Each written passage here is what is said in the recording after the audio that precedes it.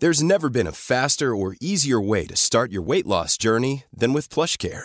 PlushCare accepts most insurance plans and gives you online access to board-certified physicians who can prescribe FDA-approved weight loss medications like Wegovy and Zepbound for those who qualify. Take charge of your health and speak with a board-certified physician about a weight loss plan that's right for you. Get started today at plushcare.com/weight-loss. That's plushcare.com/weight-loss. plushcare.com/weight-loss. Hey, it's Ryan Reynolds, and I'm here with Keith, co-star of my upcoming film, If, only in theaters May 17th. Do you want to tell people the big news? All right, I'll do it. Sign up now and you'll get unlimited for $15 a month and 6 months of Paramount Plus Essential Plan on us. MintMobile.com/switch. Upfront payment of $45 equivalent to $15 per month. Unlimited over 40 gigabytes per month. Face lower speeds. Videos at 480p. Active Mint customers by 531.24 get 6 months of Paramount Plus Essential Plan. Auto renews after 6 months. Offer ends May 31st, 2024. Separate Paramount Plus registration required. Terms and conditions apply if rated PG.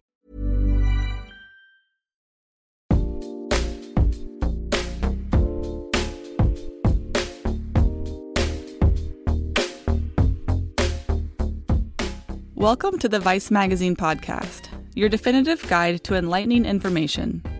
It's that time of the year again, the release of our 11th annual fiction issue. The entire magazine is dedicated to celebrating the art of fiction by showcasing the exclusive works of 16 authors, including Tim Parks, Atessa Moshfegh, Joyce Carol Oates, Alexia Arthurs, David Shields, and many more. For the issue, author Alena Graedon provided us with a new short story called The Padded Attacker.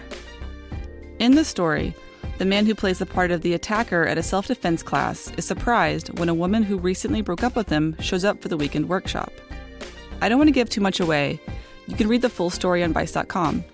But in today's episode, Alena stopped by the office to talk about the piece, her writing process, and more. Alena, your story in our fiction issue is called The Padded Attacker. Can you give us just a quick synopsis of what it's about? The Padded Attacker is from the perspective of a volunteer assailant in a self-defense workshop. And he's done it a bunch of times before for years and years. He's friends with the dojo owners. But this weekend is different because one of the women who's signed up to take the class is a woman who he dated and who recently broke up with him, and he's not expecting to see her in the workshop. And over the course of the day, they have some strange encounters that kind of culminate in a confrontation in the parking lot out back afterwards. So sexual assault is obviously a huge topic in the media right now. So I was curious if this piece was influenced by what's going on right now. It's interesting that the timing has coincided because it actually was not influenced by what's happening in the media. Unfortunately, misogyny and sexual assault and harassment are always really timely. And I started writing this story about 2 years ago. And I actually, as a teenager, I was in one of these self-defense workshops in North Carolina where the story is set. And so I had been thinking about writing this story for a long time, and I just wanted it to be a kind of self-contained, continuous scene. And I had to revise it a few times. I got the input of some trusted friends and readers, and it just so happened that the publication coincided with all of these events that seem really salient. And so what is your writing process like? I'm always curious, as someone who is definitely not and never will be a fiction writer, how do you come up with these characters, or how do you set these scenes? Like, how does that work in your head? The process with this story was a little different than it usually is for me. And part of what I do is I write a draft and then ask a few friends to read it and give me their feedback. And this character was a little bit more monstrous when I first wrote this story. And I think that because there's this idea of someone who's trying to sort of be an ally, but failing in various ways, intentional and unintentional, a lot of the feedback that I got was make him less monstrous, make his actions sort of within the range of the kinds of assaults and harassments that we're seeing reported on in the media so much more, that are kind of really ambiguous. Can you tell us more about the main character? Yeah, I mean, I think part of the reason that I was getting this reaction from friends to make him less of a villain is that there's not that much we can learn from villains. And he was sort of cartoonishly evil.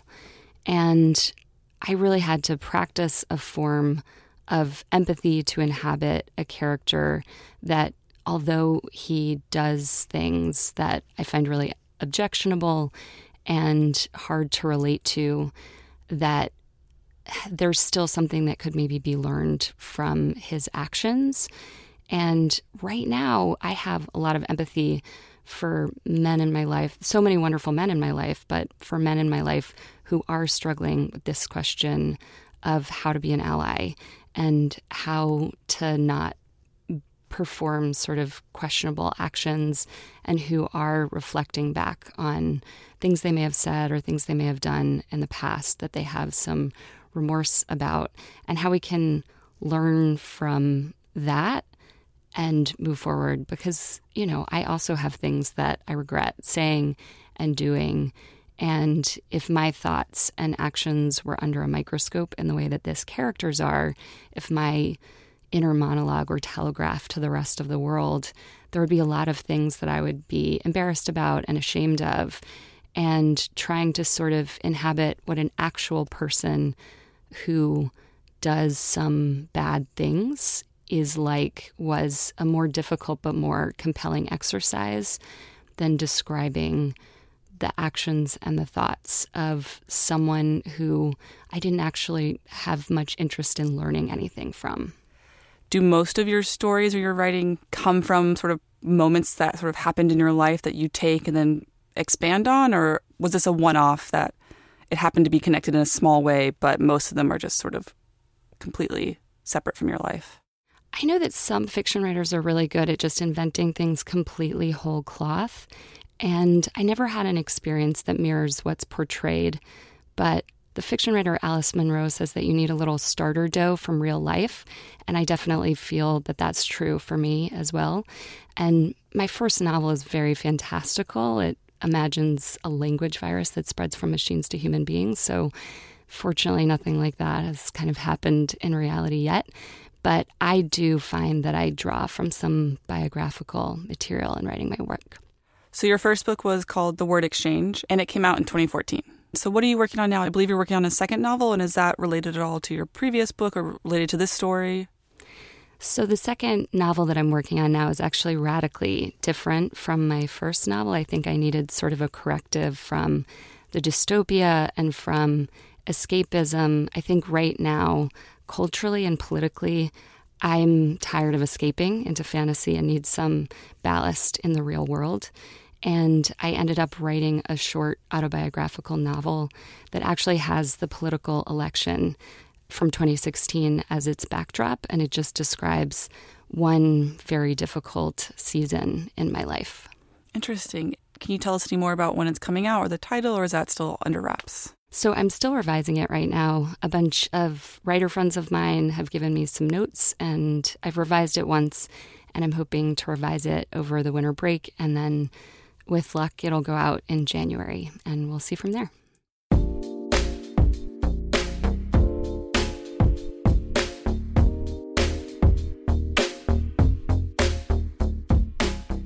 The Vice Magazine podcast is a production of Vice Media. This episode was produced and edited by Sophie Kazis. For more info on the podcast or how to subscribe to the magazine, visit vice.com. And be sure to subscribe to the Vice Magazine podcast on Apple Podcasts, Acast, or any podcast app you use.